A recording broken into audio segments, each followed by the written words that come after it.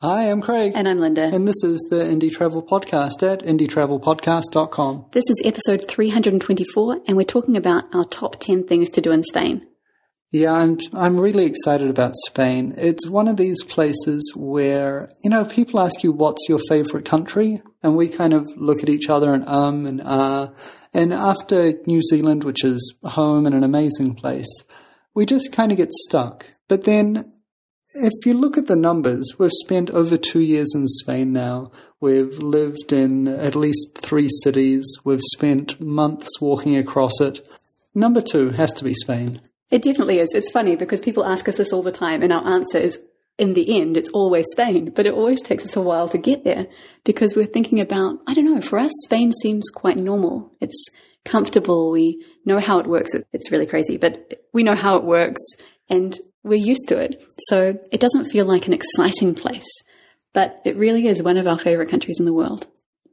It sure is. What have we been up to over the last few weeks? Not much at all, but it has been our birthday week. So we've been celebrating 2 birthdays in 1 week as we normally do around this time of year.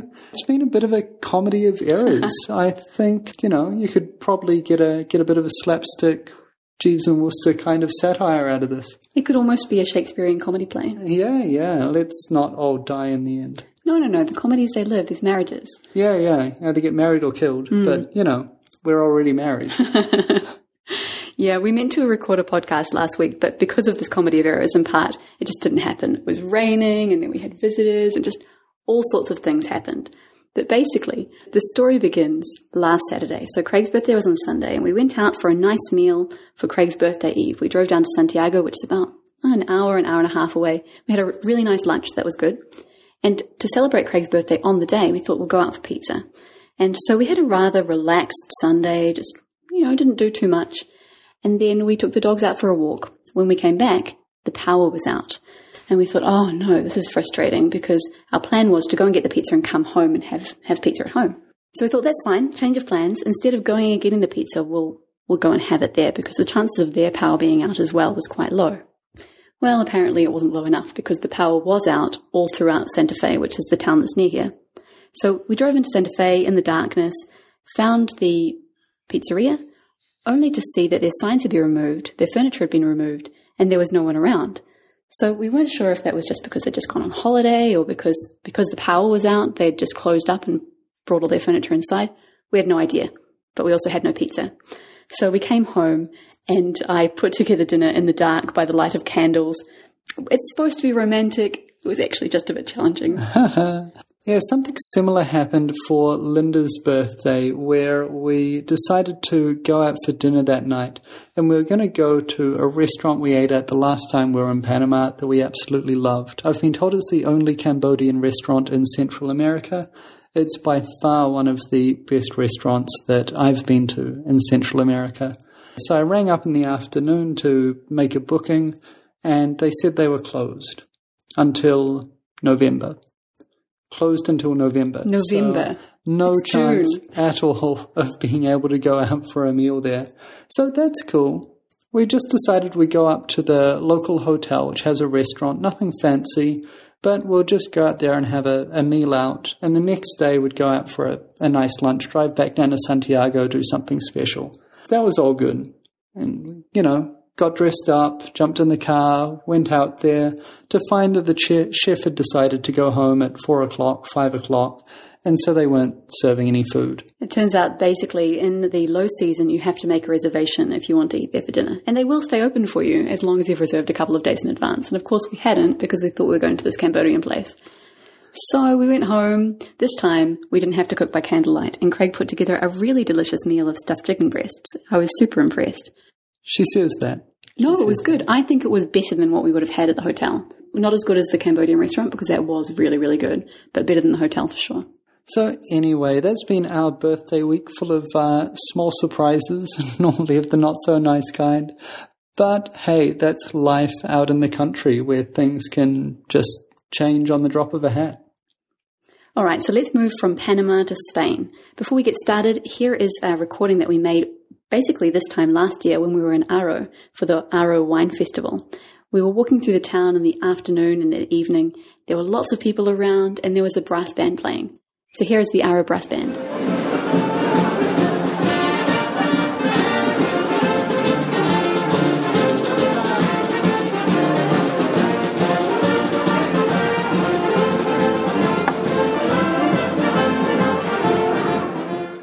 So number one, and one of our favorite things to do, is of course to walk. And in Spain you have the unique opportunity to walk the Camino de Santiago, one of the world's most famous walking routes, and one we've covered in, I'd say, a little bit of depth in the past. I think we might have mentioned it once or twice. I was looking back over some of our old notes and podcasts, and we have talked about the Camino quite a few times. So basically, just to recap, the Camino de Santiago is a network of pilgrimage paths that started around 1,100 years ago. And the idea was that people could walk to the Cathedral of Santiago, and that would kind of clean their sins so they wouldn't have to go to purgatory. And so over the years, thousands and thousands of people walked this route, and it fell into disuse, but has become more popular again since the 1980s. Now, a lot of people think there's just this one path that starts on the border with France and goes about 1,900 kilometers, something like that, all the way to Santiago. But actually, it's a huge network. There are heaps of them, because in the Middle Ages, people would just leave their houses and walk to Santiago. So from wherever they started, that was the route. Personally, we've walked 4 of the routes. We've walked the Camino Francés, which is the most popular one. We've walked the Via de la Plata, which starts in Seville in the south of Spain. We've walked from La Coruña in the north of Spain. It was only about 72 kilometers, but it still counts. And our most recent one was the Camino Primitivo, which we walked last July with our friend Janine. One thing you can do on any of these different routes, and to be honest, you don't even have to do a Camino, is point number 2. Eat the local delicacies wherever you go in Spain. I think a lot of people aren't aware that Spain, as we know it now, is actually a combination of dozens of little kingdoms and principalities, and each one is just so unique in its cultural background. And it's only been kind of the last several hundred years, I know it's a long time, but that it's been forged into a nation state and one whole kind of combined thing. But each of these regions are just still so unique. And so the food and the drink from each of them is absolutely special. And then every town and its outlying district has its own speciality. And, you know, just outside of the town, there's 3 or 4 villages which only do this one type of cheese or only prepare their ham in this way. And so wherever you go, you have this explosion of tastes, and some of them are very subtly different, and some of them are just completely different from anything else in the country. I think my favorite thing about Spanish food is tapas. You can get tapas in lots of different places around Spain, although they're more popular in some regions than others. And basically what it is, the word tapa means top or cover. And the story goes that some famous king asked for a piece of bread to put on top of his beer so that the flies wouldn't go in. Now, there are differences of opinion of whether the story is true. But anyway, the word tapa basically means a small plate or a small dish of food. In some places, you go out for a drink and you get a free tapa. For example, when we lived in Alcalá, that was really common. You could go out for a drink, pay 2 or 3 euros, and you get your choice of various tapas. In other places, you might pay €1 or €2 for your tapa, and in other places, you pay a lot more. Yeah, there's such a wide variation of what it means from bar to bar, even in the same city. Sometimes it means a couple of stale potato chips. Other times it's a mini meal with a burger and chips. So you just really need to play it by ear and ask around to find places where you're going to get what you're after. Yeah, we heard that Granada was a great place for tapas, but we were a bit silly. We didn't ask around to go to the best places, so we just went to some places that advertised, 10 tapas for $10 or something like that. That is a bad idea. Very bad idea. So it's worth asking around, finding out where the best tapa places are so that you can get your best experience. Now, a lot of people, when they think of Spain, they think of paella. And paella, which is a delicious rice dish. Paella, my parents would say. Yeah. That double L is supposed to be pronounced like a Y, but, whatever. Anyway, that's a really popular Spanish dish, but it's not actually popular all over Spain. It's from the Valencia region, and you'll definitely get it there. And I'd highly recommend you do. When we were in Alcalá, we quite often saw some bars that would have a paella evening on a Sunday, or they'd have a big thing of paella. You get a tapa with your drink that they wouldn't usually offer. So you will see it around. Be aware, though, if you're going out for paella, that when you see restaurants that have those big pictures of different paellas on offer, that's probably not your best place to get it. They're probably frozen and reheated portions. If you're up for a big meal or you're traveling on a budget, there's nothing better than the menu del dia, which is a set price lunch menu that's found all over the country. You go into a bar and you get a first, a second plate and a small dessert, maybe a flan or a piece of fruit, something like that, along with a glass of wine or a bottle of wine between you if you're 2 or 3 people. That just makes for a nice big lunch, which is perfect follow-up with the siesta in the heat of the afternoon. Should probably mention that lunch in Spain isn't at midday. It's much more common to head out maybe around 1 might be the earliest start. So having lunch around 2 o'clock is really common.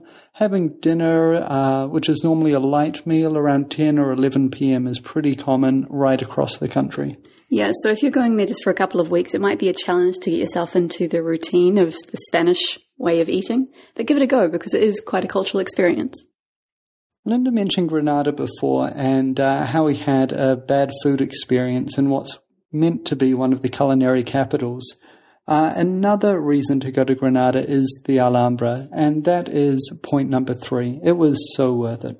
It's one of these amazing complexes that's palaces and buildings and gardens, and it's been around for years. I'm not actually sure when it was constructed, but it's one of these amazing historical places that will just blow you away. And Granada is an amazing city in itself as well because it's pretty close to the sea and then it's also close to the mountains. So they say that you can go from the sea to the mountains in a couple of hours, which is not very common. It was really cool. I just loved the water fountains that were at play everywhere, and it kind of brought together and symbolized to me the amazing engineering that happened in medieval Spain. It's just fantastic. Okay, let's go on to point number 4, which is to celebrate Semana Santa. There's something about Easter in Spain that just captures my attention. We've spent 3 or 4 Easters there now, and I just love it. I don't know what it is. The whole country kind of gets together to celebrate. In most countries where Easter is celebrated, it's 1 day or maybe 2 days off work. But in Spain, although you don't get that many days off work, you do celebrate for the entire week. That's why it's called Semana Santa, which means Holy Week. Like many countries which celebrate Christian holidays, Semana Santa is about family. But I haven't been anywhere else in the Catholic tradition that celebrates with such pageantry as Spain does. And that includes around Central and South America, which is also known for huge processions and super elaborate costumes. Yeah, it's amazing. The first time we ever celebrated the Semana Santa in Spain was in 2008 when we were walking our first Camino de Santiago. And it was amazing. We'd show up in these little towns and there'd be a procession going on and we'd get involved, and we really felt like we were part of the experience. We're part of local life. So I think that was a really a moving experience. The most memorable Semana Santa for me was our most recent one when we were in Alcalá de Henares, where there were processions every day. I remember hearing about one nunnery that's there where the nuns inside aren't allowed to even look out the windows, with the exception of 1 day a year, when they'll come up to the window to watch their icon, the statue of Jesus or Mary, I can't remember, that's in their particular church, and to watch that parade down the street. Combining crazy things like that that's just so out of joint with kind of modern 21st century life, with penitents who will walk down the street as part of the procession, bare feet, carrying chains, just absolutely mind-blowing in the way people conceive of their spirituality. Also, the last time we were in Spain for Semana Santa was the year that we discovered torrijas, which is a delicious Easter treat, which is very similar to French toast. And we ate far too many of those. I don't know if you can eat too many. If you can't get there for Semana Santa, there's plenty of other great local festivals to celebrate. There's stuff happening all year because every town and every village has their own local festival. Now, some of these stay local and it's about all the family coming back to town for the weekend and getting absolutely blottoed. Other ones have a certain theme that's become more and more popular over time. Probably the most famous is the running of the bulls. Definitely. Now, we've never been to that, but some friends of ours have, and we've heard it's absolutely crazy. So people get dressed up in their white outfits, and it's not just one day. I thought it was just one day, but it's a whole week of corridas, which means the running part. And yeah, crazy people run in front of the bulls as they run along the street. I wouldn't do it, but some people enjoy it.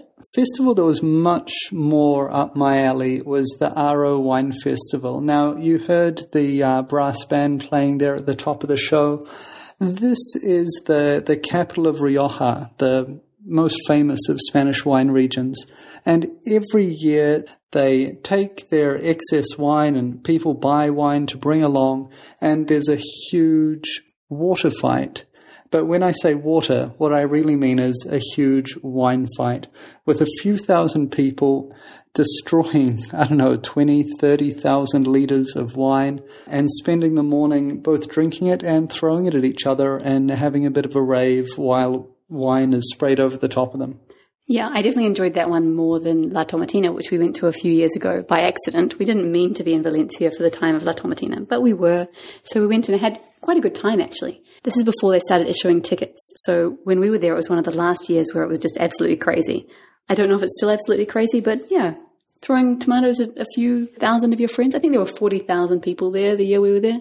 It was quite fun. Yeah, it's in this tiny town called Buñol, which I just cannot handle the people. There are more, let's say cerebral things to celebrate as well. One of the Spanish language's top writers, novelists, artists of all time was Cervantes. And we were lucky enough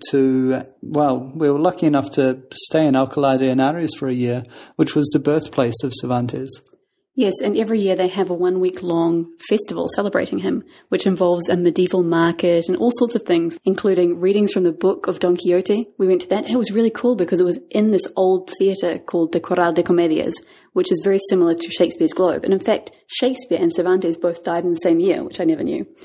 And also we saw his baptismal register being carried from the town hall across the road to the church, the now destroyed church where he was baptized. Such a lot of cool things going on.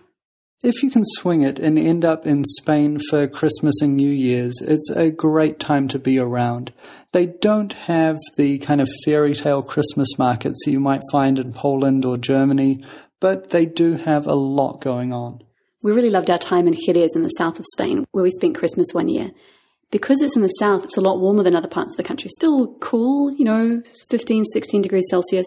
But people are still out in the streets singing and dancing and playing the zambomba, which is this weird instrument that looks like an urn with a skin over the top. We saw heaps and heaps of Christmas nativity scenes, delicious Christmas food. And the celebration's gone for ages because it goes on from about the 6th of December right through until about the 6th of January.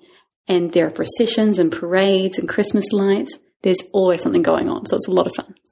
Spanish kids don't get their gifts on Christmas Eve or Christmas Day. Instead, the 3 wise men or the 3 kings bring them their gifts. And so the whole thing is kind of out of whack with our expectations. And it seems like Christmas goes on for a whole month. It sure does. But it was delicious and fun. So yeah, that was really cool. Jerez is the home of sherry Spain, and while you might know sherry is that horribly sweet wine that your grandmother used to drink, it is much, much more than that, and it's fantastic. Brings us on to our next point, which is to drink local. And in Spain, because of this regional variety, you really have a chance to do that too. We really, really, really enjoyed our time in Jerez, partly because of the Christmas experience, but also just learning about sherry. Yeah, we thought it was just this sweet wine that nobody really drank anymore. But there's so much variation from the really, really dry fino right up to the super sweet Pedro Jimenez. It's worth trying, definitely. And being literature geeks, I really enjoyed drinking sack, which is mentioned in some of Shakespeare's plays and in so many other writings that are around the same time. And it's actually a brand name, and that mark still exists, it's still produced.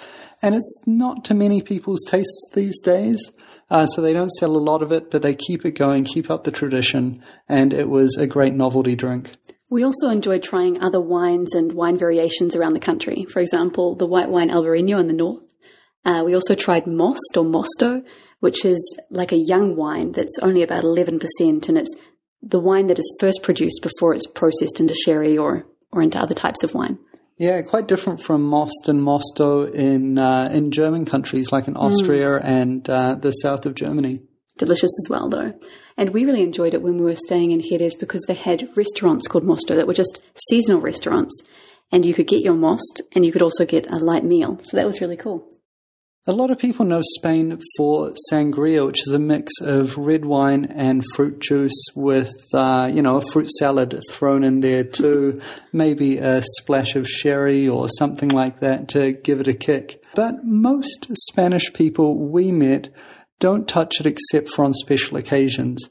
The everyday summer wine cocktail drink of choice is tinto de verano. And we drank a lot of that as well. You get a similar experience to drinking sangria, but it's a lot easier to make. It's basically just half red wine and half lemonade, like Sprite or 7-Up, something like that. So nice and easy and nice and refreshing. There's no better place to have a cool wine cocktail as at the beach. And being a peninsula in and of itself, Spain has a lot of beaches and a lot of islands with fantastic famous beaches as well. Yeah, so when you're feeling a bit tired on a hot summer day, point number 7, hang out at the beach. I guess tying in a whole bunch of stuff we're talking about today, we really enjoyed the beaches up around A Coruña in the northwest of Spain in Galicia. That's right on Albarino country, so you got that beautiful wine. You got Galician-style octopus, which is just fantastic. So you got this lovely, fresh cooked octopus with a bit of nice local bread. You've got this cool, crisp wine, and you're sitting overlooking the coast. It's awesome. But probably my favorite A Coruña memory was the festival of San Juan. San Juan in Coruña is absolutely mad as a festival. And it's coming up really soon. It's just next week. So basically, San Juan is the big festival in Coruña, and one of the biggest events is that everyone goes down to the beach, they bring old furniture and other flammable materials, and they make bonfires. So the 2 twin beaches are completely filled with people sitting around. You have to get there really early to get a spot, building their bonfires, maybe toasting something over the fire, and then later on in the evening, as the embers start to die down, you're supposed to jump over them, which symbolizes the end of the year, the burning of old memories and starting again. Yeah, and then you kind of baptize yourself in a mix of like rose water with some mint and rosemary. Kind of splash that on yourself. You end up pretty fragrant with all the smoke off the fire and the coals and the sardines you've been eating all day. Then finish up with that. Now, I remember vaguely from 5th form school certificate Latin and classical studies the Romans had a really similar festival, and I wouldn't be surprised if there was a massive synchronicity here, because Spain and the Roman Empire are so closely entwined. So much of modern Spain is based on the infrastructure that the Romans created. You know, there's just so many of these ancient wonders around, and that's point number 8, is go Roman.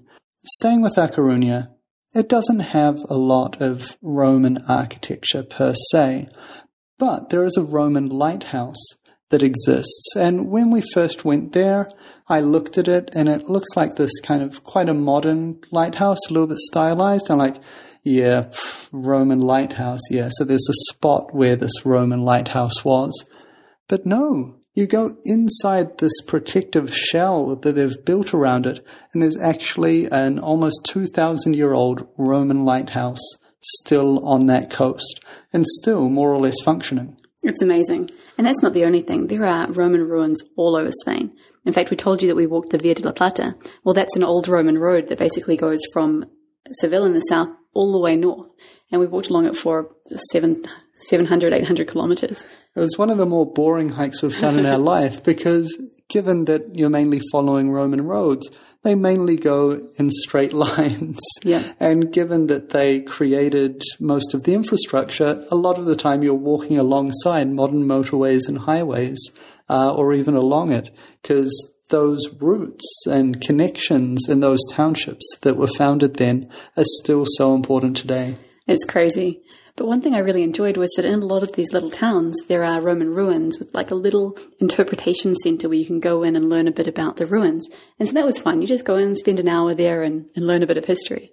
The most dramatic, I think, is probably Segovia, where there is this huge aqueduct that's in place, and it's still in place. I mean, it's not still running, but it just blows my mind to imagine that an aqueduct that was built up in the mountains at about the same time that Jesus was wandering around is still in existence today and still would function if it had a bit of a tidy up. It's crazy. It's amazing and so beautiful. Really gorgeous. Okay, let's move on to point number 9, which is to party like a Spaniard. Oh my God, I can't handle partying like a Spaniard. Now, we lived there off and on for over 2 years, and we have partied like Spaniards 2 or 3 times. And gosh, every time we do it, we are exhausted. I don't know how they do it. I really don't.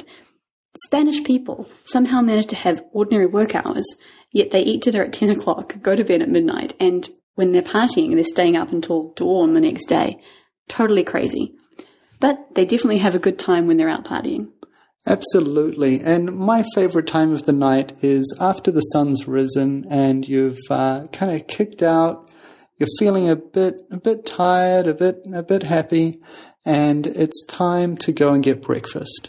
Now, in England, you'd sleep it off and wake up, have a big breakfast, big fry up, soak up all that alcohol. In Spain, no, it's much more delicate than that. It's churros with chocolate. It's little mini donuts with chocolate, and you sit and eat that before you head home, before you collapse. Now, if you're like us and you're not so keen on the going out, staying out all night, and you just want the churros con chocolate, that's fine. We're totally happy for you to do that. We have done that, so yeah, fine. Yeah, I guess the cultural faux pas that we'd often make is we'd try and go get it as a very early dessert or even a pre-dinner dessert around 8 or 9 o'clock. And that's cool. That's when kind of the grandmas are out with their kids, with their grandkids, and, having a bit of a tea before the parents take the kids out for dinner. So that's okay. But churros con chocolate really is a breakfast and the perfect finish to a night out. Okay, the last point number 10. What is one more thing that we should do in Spain? Well, we've talked a lot about the cities in passing as we've gone through here, but what really makes Spain special for me is the countryside, the small towns, the pueblos. That's right. We really love heading out into the country and spending some time in these tiny little towns. When we walked the various caminos that we've done, that was one of our favorite things, is just walking into a town, seeing these beautiful buildings that hardly any people see, talking with the local people, having a drink in a bar or a cafe, and just experiencing it. Yeah, definitely combining hiking with the countryside is a great way to do it. But if you're road tripping around as well, don't be afraid to make time for these small towns. Stay in a tiny little B&B, get served pork that they've just slaughtered that morning, have an omelette made from the eggs from the chickens running around outside. It's just so bucolic. I have this slightly romanticized version of it in my head. I think Keats would be proud. It's just such a special thing. If you're driving around, then one good area to do this in is in Andalusia in the south, because there are these beautiful white towns, or pueblos blancos they're called, and quite a lot of them are perched on hills. They're all painted this beautiful white colour, really picturesque and quite nice to wander around. Beautiful sheep's cheese. Well, there are certainly heaps more things that we could suggest you do when you're in Spain, but these are our top 10. If you have any questions, please feel free to email us, mail@indietravelpodcast.com. We're always happy to give advice about what to do in Spain because we really, really do love it. And if you work for the Spanish Tourism Board, yes, we'd be happy to take a check for this episode.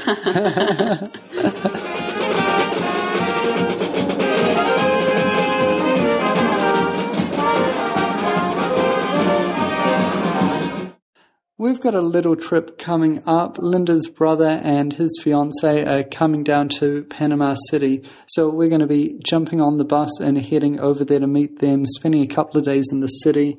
It coincides nicely with the opening of the second branch of the Panama Canal, the newer, wider canal. It's going to be good. We're missing the official opening party by a couple of days, but there's already been a ship through, so I think we can say it's open enough for us to go see it. Yeah, I hope they all let us go and see it, because I just can't believe we're missing it by literally 2 days. That is such bad timing. Why do we always do this? I don't know how we do it. It's because we don't plan anything. That's a good point. Smooth. So we're looking forward to that, bit of a world first, and should just be kicking on through the next few weeks until we speak to you again. Well, that's us for this week. Until next time, travel well.